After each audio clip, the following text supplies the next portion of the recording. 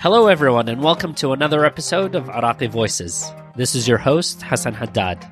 Iraqi Voices is a podcast that showcases Iraqi perspectives and insights about current developments in our country. Iraqi Voices is produced by 1001 Iraqi Thoughts. On January 9th, the new members of the Iraqi Parliament were sworn into office and began a 4-year journey as representatives of the Iraqi people. Today, we speak with former Member of Parliament Sarkaut Shamsuddin about his personal experience as a member of Iraq's Parliament from 2018 to 2021. Sarkaut authored a piece for 1001 Iraqi Thoughts titled Swimming with Sharks, an insider's account of politics in Iraq's parliament, where he narrates an early attempt in his parliamentary career to garner support to challenge the status quo. In this episode, we'll be talking to Sarkaut about the inner workings of Parliament and whether it's really possible to affect change. Welcome, Kaka Sarkaut. Thank you. Thank you for having me. There's so much to discuss about your first-hand account of life as an Iraqi member of Parliament. But first off, what was the thing that you were most unprepared for or did not expect when you began your term in Parliament? Well, I think, as somebody like in that age to enter the parliament, especially the national parliament, is you need a lot of experience. So maybe the lack of experience in the political parties, that was my first time. 6 months before I entered the parliament, for the first time in my life, I joined a political party. So I didn't have really the enough experience of playing your cards wisely in the parliament, how to deal with with others. I knew them because of my background as a journalist, but I never, dealt with them, with the politicians, Kurds, Arabs, Sunnis, Shias, all of them. So, it was maybe the experience was one of the things that I lacked. Also, the lack of experience of drafting, policies, how policies are drafted and how it's going to work.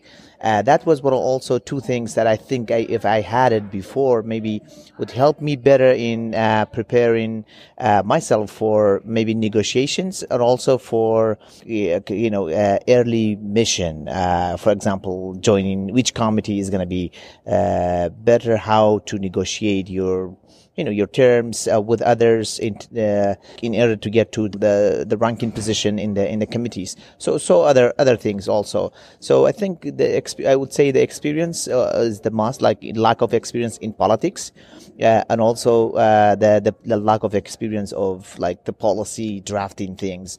Thank you. Now, you said you've dealt with some of these members of parliament before during your time as a journalist. Was it any different dealing with those same people, but as colleagues inside the parliament? Yeah, I think I was surprised by the hypocrisy of many of them, and also by how really fake many of them. And I was really surprised by, you have seen the movie, scenes like that in the movies, many movies about the politics and politicians. But I was like expecting this is maybe just made it to be, to make it more interesting in a movie. But to experience it in, face to face and on daily basis. And I think it was too shocking to see that. I heard some of these things I saw, but I couldn't believe it fully. That was really completely true or accurate. But when I found out about some of them that I knew before, some of them that I met them when I entered the parliament, but I knew about them. So I think it was kind of a shock for me that these people can be so different from what they appear in media and how they appear as when you approach them as a journalist, how they really are. I mean, because you do not really have access to everything in the parliament. It's not like the U.S. Congress. You can attend some of the sessions as journalists or even individuals to see how they're doing. You have limited access to them. Now, if I can go back to your previous point about the committees and what committee to sit on and serve on, recently one of the new independent MPs spoke about the horse trading that happens in parliamentary committees and how you need a lot of leverage to get into the important committees like finance and foreign affairs. Can you talk to us about the dynamics within the parliamentary committees, why they are so sought after? Well, I mean, the entire scene of the parliament when it comes to forming the government, dividing the positions, government position, parliamentary positions, it's like an auction. I mean, if you have been to auctions, so you see the people are given prices. I mean, if you pay, for example, you go to a car auction in the US, for example, it depends on who much has a big deeper pocket. They can get more, they can offer more. So it's just the same. It was really an auction when it comes to dividing the positions, the Iraqi parliament, but it was even to some extent was very nasty.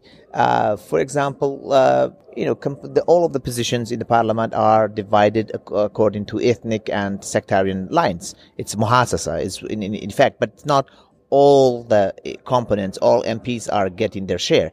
Big sharks from each component, they are taking, the senior positions. And they are also fighting on the most important committees like finance, integrity, while they are the most corrupt people. But they want to control those committees in order not to have the opposition MPs to control those positions. So first of all, there are in each committee, and the committee leaderships are divided according to the ethnic lines. For the Kurds, they have 17 or 20%. The Sunnis, they have 25. The Shia, they have like 50 to 56. To 60, 50 to 60, so percent of the leadership positions, and then the membership. Each committee, they have to have the balance of each component in important committees, and there are a lot of committees like civil society organization. You really struggle to have a quorum because nobody goes there. There are like a human rights committee, nobody goes there. Even if they go, they sign their name, they never attend the meetings. Because, these positions are linked to the government positions.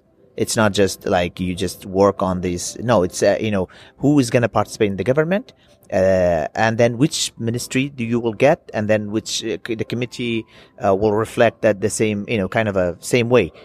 So it's one package. So I remember a female MP from the Western provinces. She came to me. She said, "Oh, you are the new generations. You are the good guys. You don't sell your seats." And I was like shocked. And then I realized the good guys meaning it's a metaphor in the Iraqi parliament, means stupid guys. With my high respect, it means like the guys that are not really doing trades, dirty games. And I said, "What do you mean not selling seats? I mean, is it just I thought maybe it's an Arabic word for a different thing, but she literally meant selling your seats in exchange for money, or to get a position in the government." And we decided that we don't want to participate in this game as New Generation bloc. Back then I was with New Generation. So that was kind of a very surprising to me, and it was too much. And then I asked some of my colleagues that I could trust. I said, she said something like that. Is it true? Just the word. And they said, no, it's true. I mean, some blocks, for example, if you join the biggest block, they will give you a commission of this amount of money. If you join the other block, they will give you this amount of money if you sign on there. So even for the committees are like the same. I was like, okay, this is way worse than I expected. That's fascinating, and the insights you draw. I mean, as you were speaking, I was picturing a market, and basically everything is for sale. including the committees and who sits on it and what goes through and what doesn't. Is that an accurate reflection of what goes on in Parliament that the average person doesn't see? Yeah, that's the 80% of the positions are filled like that. The other 20% are for some strong MPs. They have experience. The big blocks, they don't want to disturb them. So they need them in the committees. They do the actual work.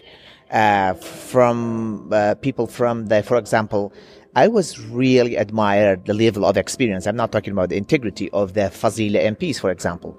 They were really good MPs in terms of their doing their jobs. They didn't know, they were experts in their, like, for example, oil committee, finance, legal committees. For example, we had also among the opposition MPs, Ahmed Al-Haj was really our Adam Smith, for example, for finance committee. The Halbusi could not really prevent him. KDP tried to prevent him going to the finance committee, but they blocked him actually from getting to the leadership of the committee. But they were not, able, because we all supported him to go to the finance committee. You have also the foreign affairs committee, because of a lot of travels. So people, they want to travel. They don't have a clue about the foreign policy.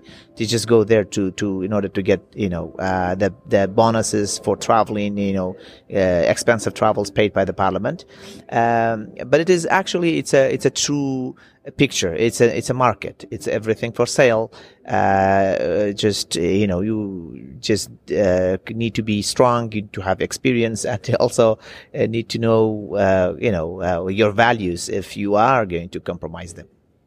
And in addition to the values, what about your identity as a member of parliament, as an Iraqi? You came in representing the wonderful province of Suleymania. However, whenever I saw your speeches, your tweets, your anything that was public, it was always talking about the greater good of Iraq. So how does identity play into that, in addition to the principles and integrity?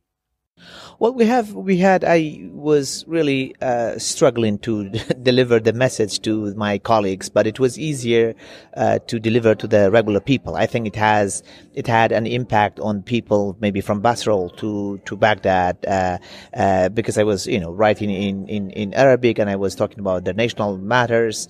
That was important, but my colleagues in the parliament, we were, especially at the beginning, some of them, they were like kind of surprised. Is he crazy talking about Iraq? Does this really has any meaning? Not just the Kurdish MPs, like the Kurdish colleagues, or even the people from the south and also the western provinces. They thought I'm crazy. Some of them, they still think I'm a crazy person talking about Iraq. Kind of talking in a unity way. They say the Muhassasa, it's a system, it's a way forward. That's your world. You have to play in that. Playing on the national platform is not going to work. So this is not going to help you in the future. So the identity is really very hard. There are some really good MPs. I would say out of 329, of course, like around 50 of them, 50 to 60 to 70 of them, they never attended the sessions or rarely attended the sessions. But those who attended the session, like 200 to 210 MPs, usually they were there. You would find like around 30 MPs. They were really serious and they were really good, but they were not really educated about whole Iraqi communities. So they were not really promoting a national identity. My Arab colleagues, they didn't know anything about the Kurdistan, at least on daily basis. They just only heard about the political parties in Kurdistan, but not the people struggling. That was one of my messages to deliver to them, and I think to some extent we were successful in doing that, educating them about the situation in Kurdistan and how people are struggling, like their people in Basra, in Najaf, in other provinces, because they had wrong image of Kurdistan financially and also socially, and we were able to reconcile some of that, but it was not enough. We needed more time, I think, to kind of promote that, even bring in, because at the end I think we were successful to bring in so many MPs, dozens of MPs from the southern provinces, to help us in promoting the, for example, freedom of speech in Kurdistan, to ease the financial pressure on the people of Kurdistan. So that was, kind of areas I worked on. That's excellent. Now, twice you've brought up the issue of muhassasa. Iraqi politics is typically characterized as a highly sectarian affair that's based on muhassasa. But in your piece for 1001 Iraqi Thoughts, you illustrate how the elite pact functions in reality, with Shia and Sunni politicians lobbying in support of the KDP's candidate for the second deputy speaker of parliament. What does this say about the nature of the elite pact and identity politics in parliament more broadly? Well, I think if you are in the parliament, you will understand that these guys are really using their sect population size to gain more. It's just a number for them. For example, the KDP and the PUK, they use even not just the number, the suffering of the Kurdish people under the previous regimes, they even use that to force others to accept some of their demands. It is just a cover, just as a population number, I think. When you have the people from, the different blocks, Fatah, they actually, I never seen like on daily basis that they do something. I mean, basically, I don't believe there is a threat to currently to any sect in Iraq or any ethnic group. There's except for the Yazidis during ISIS, but there's not a conspiracy against the Kurds, against the Shia or the Sunnis. There might be a conspiracy against a certain political party or a certain ethnic group, but they use this as an attack on their background. But these are just numbers for them. For a Shia politician, for example, they say we are 60%. That means they need 60% of everything. The positions, the money, everything, and the ifadat, like the foreign visits, 60% of the delegation of everything, and for the Kurds it's the same, but they really work very closely together to block, for example, people like me and my colleagues from the Hope Alliance, which we later formed that alliance for Kurdish oppositions, to go to the important integrity committee, to be able to hold them accountable, to able to do a follow-up investigation on the corruption in Kurdistan, in the oil sector, for example. They work together. I have seen it that from the provinces, like Western provinces, the MPs from there, working very closely with KDP on many issues. People from Fatah, Al-Amri and others, and Maliki, very close to Barzani, and I had the meeting with them. They were really not happy that I was criticizing that tough, I had a kind of a tough rhetoric on Barzani. So they were not. You see them in media, they against each other, but they are really a strong ally and they protect each other. That's fascinating.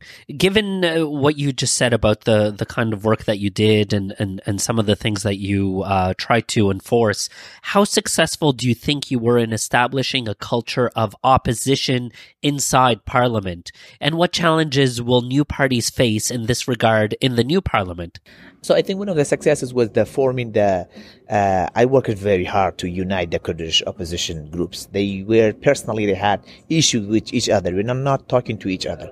They had some personal issues because, somebody said something during the campaign against somebody else, the minor things. I worked very hard with my colleagues, with few of them that were ready to do that. And one of the successes was for the first time united the opposition groups in Baghdad. But the concept of opposition was completely different for Kurdish MPs from the rest of the country. For our friends in the south, the opposition really didn't resonated with them. And I think not a lot of people were a big fan of that because they didn't make sense for them. What do you mean opposition? You mean like you don't want any position in the government? How are you going to convince your people? How are you going to help your people? They thought the only way to help your people is just to have a position and give them maybe money, employment, stuff like that. The Western provinces, they were like in a disarray. My colleagues in the Western provinces, we really didn't see them if they are into any policies. They were like, they had temporary goals, and they were like really divided, fractured. There was one man who had a vision. I would love to talk about him, the speaker. And then in terms of for example, three times, with the help of the international organizations, I was able to block the bill, the cybercrime bill. It was really meant to eliminate the freedom of speech under the name of kind of a religious and also sectarian rhetorics, but we were able to block that, and we were able to bring the attention of the MPs from the south about the suffering of the people from Kurdistan, educate them more about how people are feeling about Baghdad, why they have this kind of understanding of Baghdad, because Baghdad kind of ignored them, gave KRG and the KDP-PUK the full authority to do whatever they want with the Kurdish people, while they are Iraqi citizens. So, and also we were able to, in terms of like, help our people by easing the financial pressure, by convincing some of the MPs from the south, especially, that you need to punish the rulers in Erbil, not the people.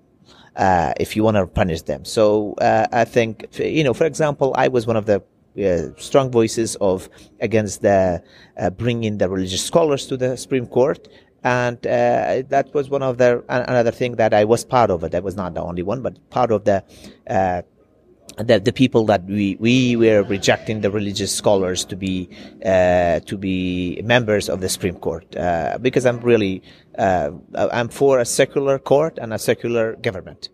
You brought up an interesting point with regards to the cyber crimes bill. It must be very frustrating seeing senior members of the international community, including ambassadors and international officials, cozying up to corrupt and powerful politicians while paying little attention to members of parliament that are working hard to change things. What advice would you give to foreign missions about the best way to engage with parliament? I think that Europeans somehow did better than others. Americans were maybe the most to blame for dealing with corrupt individuals, for appeasing them, for keeping silent on their corruption, and for really giving all of the leverage they had to those at the top. But the Europeans did somehow better in dealing with people like myself. But also they had a problem of how to communicate with them language-wise, and also some of my colleagues in the parliament, they didn't have the education of how to deal with the foreign missions. What are the things that it's called intervention, that you do not invite them to intervene, but how do you inform them? What are the things that you want them? You need to understand the policy, the foreign policy, and also, the Iraqi constitution, what you can discuss with them, what you cannot.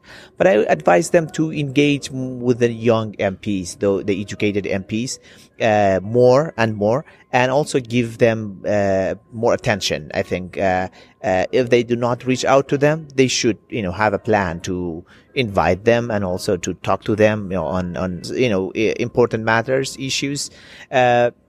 Because there are a lot of things as a single MP, maybe you can influence if it's not affecting a specific ethnic or a sect. So, for example, the cybercrime bill, it's not a sectarian thing. It's just religious groups. They wanted to bring this, or those who believe in dictatorship would believe it to bring this bill and to silence the critics on social media.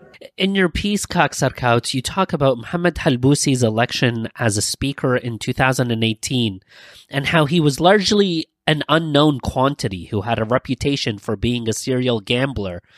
Halbusi is now the most powerful Sunni figure in Iraq, having secured a second term.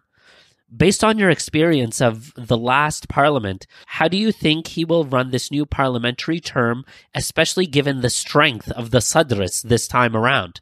Well, Halbusi is, like I mentioned in my piece, many people kind of underestimated him. But then the moment he won, and then after a few months, I realized this guy is something, and you need to pay attention to him.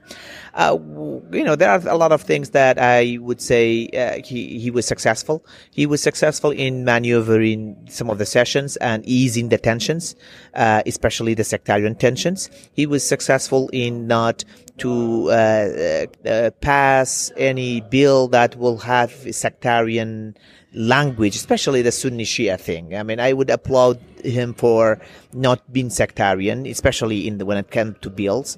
And also to somehow ease the tensions among the MPs when there were like so many tensions, and maneuvering and preventing Parliament to be dragged into some of the bloody conflicts. He was somehow successful in doing that, but he was not I think one of the problems, he was not a policy person. So he was just more in deals. He was just like in Arabic we call safaqat. So he was seeing the sessions as part of his deals, not as necessary thing to pass necessary bills. So if there was something to him or to somebody else, he would try to gain something from every session. And he actually had the reputation of silencing those who he could, the critical voices, and he was kind of admired Barzani's one man's rule, and he mentioned something that he would duplicate something like that in Anbar. And that was kind of some of his idea. But I think coming back as the only Sunni figure after 2005 to be elected to the same position, senior position twice, I think it will give him a strength. And I think he will may show some of his true face, especially his handling of relation with the foreign countries. I think that's something you need to pay attention, and also promoting some kind of a foreign agenda. That would something I would say I would pay attention to that. But he is actually more into deals. He's he wants to gain things, and in having Sadrist powerful, and also he is also powerful. He united his people and coming together to counterbalance the others. I think he will have he will be more stronger, and I think he will be more powerful than before. But he will. I think I would expect some more scandals coming out of the parliament, because he's trying to get everything very quickly, very fast, and he is rushing, and that will make him to expose some of his mistakes. That's very interesting. Now, in your piece, you emphasized the importance of engaging in politics, in the possibility of maintaining integrity and upholding your values despite being surrounded by corrupt politicians.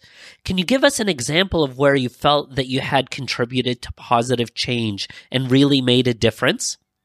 I think in many cases, there are so many applications, people they don't know about that. So many applications sitting in the ministries of people's applications. As an individual MP, you can go to the ministry, to the minister himself or herself or their office, and force them to move things if there's no legal issues. For example, somebody really called the students, the high education, I think they were hired, but the money was not spent on them. I was one of the people that pushed for the money to be spent by the Ministry of Finance. For example, somebody called me from Nasiriyah, and there was a lady, she called, she needed my help. From Basra, she needed to apply for leave, just something like that to, employment leave for 5 years. I think she had an education in UK, and she faced so many problems, and then they were asking so many bribes and stuff like that. So you can jump in and on the individual level, you can help, individual Iraqis. So we had so many Kurdish, for example, Iraqi citizens coming to Baghdad. They had language problems. They were also paranoid about Baghdad, stereotypes, that security issues.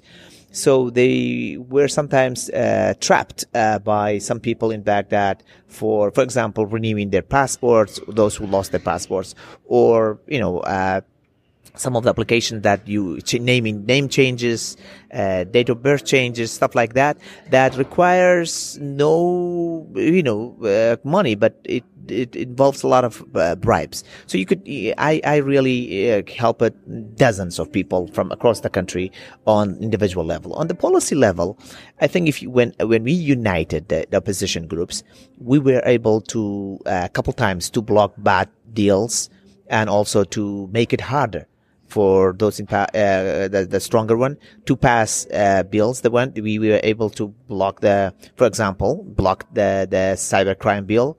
Also, we when it came into the Supreme Court bill, that was also something that we were able to unite and also to prevent that from happening. But also, there are, other things that also you can be the voice of those who, for example, I had investors calling us, the farmers, dozens of farmers from Kurdistan. They needed the Baghdad support to sell their products. KRG was not helping them. Actually, the KRG was kind of hurting them. We were able to bring dozens of farmers to meet with the Iraqi Ministry of Agriculture, for example, to help them to facilitate for their business and connect them with the people in Baghdad who were the business people to buy their products. And that was really impactful, and it was really, changing some people's life. So these are things that you can do. But if you are successful, have experience to build coalitions with so many people, individuals, MPs, that they are kicked out of their, big missions from all of the ethnic and sectarian groups, if you can gain their trust and build a relation with them, you can sometimes to block the big guys from doing bad things in the parliament. Sometimes you may not able to pass your own policy or bill, but you will be able to negotiate some terms. Kak Sarkaut, it's been nearly 4 months since the Iraqi election. You've had time to reflect on the fact that you were unsuccessful in your re-election bid. Can you tell us what you learned and whether you think the 2021 elections were free and fair? Well, I think to me the election was still is still a mystery. I really, there are a lot to talk about that election, but I think I would say two things were the main problem. Like, we didn't have time to educate our people how to vote, because the division of the districts were very confusing for so many people. Especially people like me, we didn't have a media, like a TV station, and also not really money to go to every door and explain and also we didn't have time until last minute, even 1 week before the election. There were possibility of postponing the elections.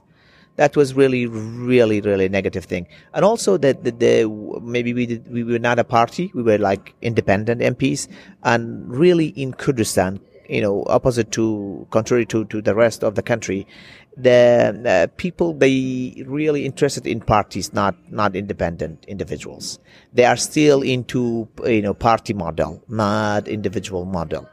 They just cannot comprehend it. That, I mean, it's something, they like oppositions to unite. We were not able to, as a Hope Alliance, to unite and then to enter the election together. So I would say, and also the low turnout was a big, huge contributor to me and also my colleagues. They were not able to succeed because those who didn't go to vote, those who were like our voters. But then to say, this election, we had the least violence compared to others. And also it was too good to be true for me. I haven't seen like ballots to be filled up by security forces, Kurdish security forces, for example, people being beaten up like previous elections. but I don't believe KDP and PUK would allow a free and fair election, at least in Kurdistan region, if they haven't guaranteed something. I don't know how, but they knew the game before even we start. They already knew, what they are doing, and so they didn't really spend a lot of money. That was the most calm campaign, the most peaceful one ever we had in Kurdistan region. And it was, to me, also to many people, too good to be true. I mean, that's why I said it's a mystery. I don't know what happened, but I cannot say it was a free and fair election. Given what we've been talking about for the last half hour or so, what advice would you give to budding young Iraqis who want to engage in politics? I think it's really important to take politics very seriously, especially in the we are in the early days of democratic process. We still need a lot of time, and also not to be bored, not to be disappointed completely in the results. I think, and also not to expect overnight changes. They need to really to learn about the other countries' experience, and at least if you do not want to run for office, try to educate yourself about, who are the people that you want to invest, who are the people that you want to help and support. Also, do not expect really financial, return when you support a political party. It's a bad thing. It's the worst thing actually to do it, to sell your vote. Actually, you need to donate. You need to help the people who are doing politics. Politics is a very serious and difficult job. And also, please do not focus on salary of the MPs. It's really, maybe it's a lot compared to other people, but really give some money to the MPs, in order not to justify, because they don't have money to be corrupt. Some people actually they are under pressure financially. They may, compromise when they are under pressure. So just, I think you need to focus on their vision, on their policies, rather than on their, how much monthly they make, because actually the salary is just fine for a real national MP compared to all of the security challenges, all of the issues that you have in the country. No MP will become rich based on their salary. They do other things. If you see them, they are rich, it's not because of the salary. They really do other things, illegal things. They are really selling their votes. That's the scary thing. So you need to monitor them. I mean, the young people. You need to see them. And especially this is now district. So, every district, they don't have more than 5 MPs or 3 or 4. So you need to hold them accountable, call them and see if they are doing something, and try to talk to them or talk about them in your social media platform. If it's scary, use maybe another name to do that.